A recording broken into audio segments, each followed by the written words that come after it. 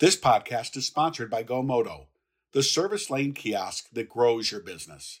GoMoto now has 3 new kiosks that allow customers to check in online and in-store, drop off and pick up keys, and interact in both English and Spanish. Visit GoMoto.com to learn more. That's GOMOTO.com. Welcome to Daily Drive for Wednesday, September 21st, 2022. I'm Jamie Butters, Executive Editor of Automotive News. And I'm Kellen Walker. Today on the show, a Chinese EV battery maker plans a big investment in Michigan. Record shipping costs are adding to auto supply chain woes. And the NTSB calls for passive alcohol detection systems in all new vehicles. Plus, a look at the role that utilities are playing in the electrification revolution. The home charging ideally will be done overnight. That is where the grid has the most capacity. And so that's where, as a utility, we're saying do that. Do more of that, please. Let's run through all the news you need to know to keep up in the auto industry. A multi-billion-dollar battery plant could be coming to West Michigan. Chinese battery maker Gotion could spend up to $3.6 billion on the plant. The Detroit News first reported the plan late Tuesday. It says Gotion plans to add 500 jobs initially and up to 2,000 within 10 years. State officials confirmed the plan today. The factory would be located near Big Rapids, about 50 miles north of Grand Rapids. Rental car company Hertz Global Holdings plans to order up to 175,000 General Motors electric vehicles over the next 5 years. It's the latest move by the rental car firm to add zero-emission models. Hertz will order Chevrolet, Buick, GMC, Cadillac, and BrightDrop EVs through 2027. It expects to begin taking delivery on Chevy Bolt EVs and Bolt EUVs early next year. GM CEO Mary Barra says the deal will help reach the company's goal of selling 1 million EVs annually by 2025. What we've learned is when a customer experiences an EV, they're twice as likely to purchase. So this is going to be a wonderful opportunity to showcase General Motors EVs from Chevrolet all through all of our brands, even including BrightDrop. Barra was speaking on CNBC. GM North American Operations Chief Steve Carlisle says the multi-billion-dollar multi-year deal could be the first of many GM's agreements to supply EVs to rental car companies. The last thing the auto industry needs is another supply chain disruption. And yet, here we are. The latest problem gumming things up for production? A lack of ships. Earnings for freighters that move autos and industrial machines across the globe have surged to about $80,000 a day. According to Clarkson Research Services, that's the highest it's seen since at least the year 2000. It's a headwind, but a relatively small one. Seaborne trade is a fraction of overall activity for the industry. And the National Transportation Safety Board is calling for all new vehicles to be equipped with passive alcohol detection systems. The technology can limit or prevent the impaired drivers from operating those vehicles. The agency's recommendations follow an investigation into a 2021 crash in California that killed 9 people, including 7 children. The NTSB found that the crash was caused by an impaired driver who was speeding. The infrastructure law that President Biden signed last year orders the National Highway Traffic Safety Administration to issue a final rule by November 2024 requiring new vehicles to have advanced drunk driving and impaired driving prevention technology. And Jamie, those are today's headlines. Now, I see, Jamie, that Gotion supplies batteries for Volkswagen. Do you think that this is a win for VW when it comes to EV tax credits? You know, it sure could be if Gotion builds this plant. You know, they have a supplier here in North America already, local to their plant. But as we've learned anything from the chips crisis, it's very good to be double sourced on all crucial components, and batteries would be one. Well, with more batteries means more EVs, which means utility companies are going to need to step their game up. Coming up, utility companies are becoming more involved in the auto industry as more cars go electric. We'll hear from an official with Consumers Energy about its work preparing for the flood of EVs. That's next on Daily Drive. Hi, I'm Michael Dunn, son of legendary car spy Jim Dunn, and I'm also the host of the Driving with Dunn podcast. Over the last 26 years, I founded 2 companies, became president of GM Indonesia, and I was featured on 60 Minutes. Today, I run ZozoGo, a global market intelligence company with deep expertise in electrics and autonomous cars. Driving with Dunn is going on 80 episodes. Our guests include Henrik Fisker. We're going to modernize the Popemobile. Linda Zhang, Chief Engineer of the F-150 Lightning, and many more. You can listen at zozogo.com or wherever you get your podcasts. Picture your service drive on a busy morning. There's a line of customers waiting to drop off their keys and check in at the counter. Every advisor is busy with simple tasks. 2 are typing customer concerns into the computer to get a repair order created. 2 are trying to find an appointment the customer swears they created online. And another is looking for a customer's keys who didn't come in to pick up their vehicle the night before. It's a chaotic and unproductive scene, and you know you're probably losing money by not offering standard upsells with every write-up and frustrating customers with long wait times. Now imagine that same morning, but with customers checking in themselves in about 2 minutes. Your advisors are still busy, but they are busy selling. There are no more lines, no more wasted time, and no more frustration. GoMoto kiosks free up your advisors to focus on high-impact, customer-facing, profit-oriented work that improves and speeds up the process. And with 3 new kiosks, online check-in, and Spanish language support, you can now serve more customers in more ways with a process that fits their needs. Visit gomoto.com. That's GOMOTO.com to explore all the ways kiosks can increase profit, efficiency, and overall operations in your service drive. Welcome back to Daily Drive. I'm Jamie Butters with Kellen Walker. Utilities are quickly becoming key players in the push to get more electric vehicles on the road. They're going to have to figure out how to supply power to millions of new vehicles in just a few short years. Consumers Energy is one of the largest utilities in Michigan. On the latest episode of Shift, a podcast about mobility, host Pete Bigelow spoke with Executive Director of Consumers Electric Vehicle Programs, Sarah Nielsen. Here's a piece of their conversation.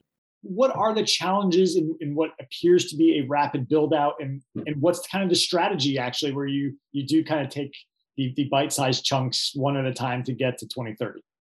Yeah, interesting question. So for us, we're looking at 2030 as the year that we get 1 million cars on the road in our territory. That's our Consumers Energy ambition for 2030, which it fits really well with the state's goal of 2 million. So just to put that in perspective, there's about 47,000 EVs in Michigan today, 21,000 in our territory. So we want to take that 21,000 to 1 million by 2030. So what does that look like? How do you bite that up into chunks, like you said? One of the big things we're tackling is residential home charging. That's a huge potential area for those who are able to charge at home overnight. And it's really new because we don't do that with our gas cars today, right? Like, you don't think about that. So it's a huge opportunity. It's a big, it's going to be a big convenience factor for customers to be able to just wake up in the morning, your car is ready to go. Michigan actually has quite a lot of people with garages just because, again, of our automotive legacy. We had a lot of houses built with garages. And so how do we maximize that opportunity with home charging is one big thing we're biting off. And then the public chargers. The ones that are used, the ones that need to be there just to give people peace of mind, that's a big part as well. And what I would flag there, and I'm happy to go into further if interested, is the partnership between the utility and the state to get those dollars out, get the chargers in the ground. We've had a wonderful relationship with the state so far on our first 200 chargers and plan to continue that. How does that relationship, so follow that thought, how does that relationship get more complicated as you go from 200 to a widespread scale? Yeah. Again, I think bite-sized chunks is critical. So for us as the utility, we, over the next 2 years, our goal is 100 fast chargers and 100 more level 2s in our territory. So we're going to work with the state on siting each one of those and hopefully be able to match funds with them to get those in the ground. I know the state is also going to be needing to coordinate that with the other utilities. And then on top of that, we're not the only game in town. There's like other networks that are building chargers out. So I think at the state level, looking at how they need to connect and make sure that, chargers are going in places that are needed is going to be critical. Sarah, I'm curious, when you were talking about the residential charging that is, a new thing, so to speak, nowadays, Does that present different challenges for a utility company than public charging, or is a charger, and you're providing energy to them all the same? We do think about it really differently because it's a different use case. The home charging, ideally will be done overnight. That is where the grid has the most capacity. And so that's where as a utility, we're saying, do that, do more of that, please. That benefits everyone because we're able to provide that extra power without, in a lot of cases requiring grid upgrades. And so then those savings are able to be passed over to all customers, whether or not you have an EV. So there's a big opportunity there on the residential side, and a big focus on us is like helping people charge at home if they are able to, helping them understand when is a good time to charge. So a lot of focus there. I think an ancillary to that is for those who can't charge overnight, what is our solution for them? Can we provide overnight charging locations near their house? That's something that we're hoping to pilot next year. Apartment buildings have been typically an obstacle. So how do we work with apartment owners to get chargers there? And what's interesting there is I think there is a tide turning where landlords are starting to see that as a new amenity. And so we're excited to work with them there. So I think that's how we think about the residential side. The public charging is more of not an emergency, but I need it, I'm out, or it's a convenience thing. I'm here, I might as well top off. So those I think are less flexible in terms of when people are gonna want to use those. And for those, I think it's more about, again, getting them out there so people can use them, but having the power ready for when they need it, because they're gonna need it when they need it. Let me take a quick step back. You're the executive director of the electric vehicles program at Consumer Energy. What does your job entail? What do you spend your time on? Yeah, very lucky with my job. So currently we've got 2 programs for electric vehicles. One is Power My Drive, which is focused on the residential home, as well as the public charging. So pretty much the 2 big things we've talked about already today. In the 3 years the program has existed, we've rebated over 2,000 chargers. So a lot of those are home chargers, but then we've installed 200 level 2 and 37 fast chargers. So really just helping get the chargers in the ground. Along the way, we have a lot of education, brand new website to help customers there. We just launched actually last month a new installer network where customers can call us. We'll hook them up with an installer, guaranteed within 10 days to get your charger installed. And then we kind of tack the rebate on at the end. So really trying to help just facilitate that. And then the other half of my job for EVs is on the fleet side, which we haven't even delved into yet, but we have a pilot program called Power My Fleet. And that one in this first year is focused on these fleet assessments where we can offer for free to our customers so they can get a sense of what vehicles make sense to electrify and when. So we are 30 out of 50 done with those already. And what's really neat, Pete, is in every single one so far, it has made sense to electrify at least one vehicle today. It would save them money today. So it's very cool. And I think it's been pretty eye-opening for them and us in terms of this isn't a faraway thing anymore on the fleet side, not by a long shot. So we're learning a lot about fleets there. And then we also have some funding in our pilot to help rebate and offset the cost of chargers, just to help them get those vehicles in the ground, or the chargers in the ground for the vehicles. Yeah, hopefully the vehicles are not in the ground. Exactly. No, it's not where we want them. Maybe along the lines of fleets, tell me I'm wrong here. I kind of feel like they're the low-hanging fruit compared to the personal ownership for everyday consumer side of the electric vehicle market. There's clear commercial benefits, as you just alluded to, at least for one car in a fleet. Are fleets kind of where we should be starting with the first wave as opposed to the other side?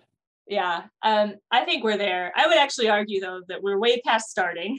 So we are we're in the waves. I think it's coming faster than people might realize on the fleet side in the next 3-4 years. To your point, the economics are there. Fleet owners tend to be more conscious of pricing, make decisions a little bit more price related than the normal consumer. So I think when they start to see those numbers start to stack up, it will make sense. And, fleet owners are already very conscious of how they use their vehicles. They're aware of mileage. If you asked me, how far away my parents' house was in Cleveland, I would tell you in hours, not in miles, right? But with an electric vehicle, you do have to start thinking in miles, and those fleet owners already do. So I agree. I think that there's a ton of potential there. Just one quick anecdote, when we launched our pilot last year, we immediately had a wait list for those fleet assessments. So like those 50 were just like snapped up. We actually got to be a little choosy and make sure we got like different variety of fleets across the board. So yeah, a lot of interest there. I think it's really exciting. It's really interesting to think about the transition to EVs and getting that mindset to shift from how much time does it take me to get somewhere to how many miles does it take. That's really interesting. I'm gonna have to wrap my head around that a little bit, but I think you're spot on. It's very different. And I live and breathe in this world, and I still don't quite think of things in miles, unless we're driving our EV. So it's like, yeah, it is. I mean, that's just one example of the changes that are going to be required as we shift. Sarah Nielsen is the Executive Director of Electric Vehicle Programs at Consumers Energy in Michigan. She spoke with our own Pete Bigelow. You can hear their full conversation on Shift, a podcast about mobility, wherever you get your podcasts. That's Daily Drive for today. I'm Jamie Butters. And I'm Kellen Walker. Thanks to Automotive News coordinating producer Jake Neer for his help on today's podcast. You can get the latest news on electrification, manufacturing, and everything happening in the auto industry at autonews.com. Come back tomorrow for a conversation with Eric Vartan of Yazaki North America, which won 2 solo awards at the Automotive News PACE Awards this week. If you enjoy the podcast, remember to like, leave a review, and subscribe so you never miss an episode.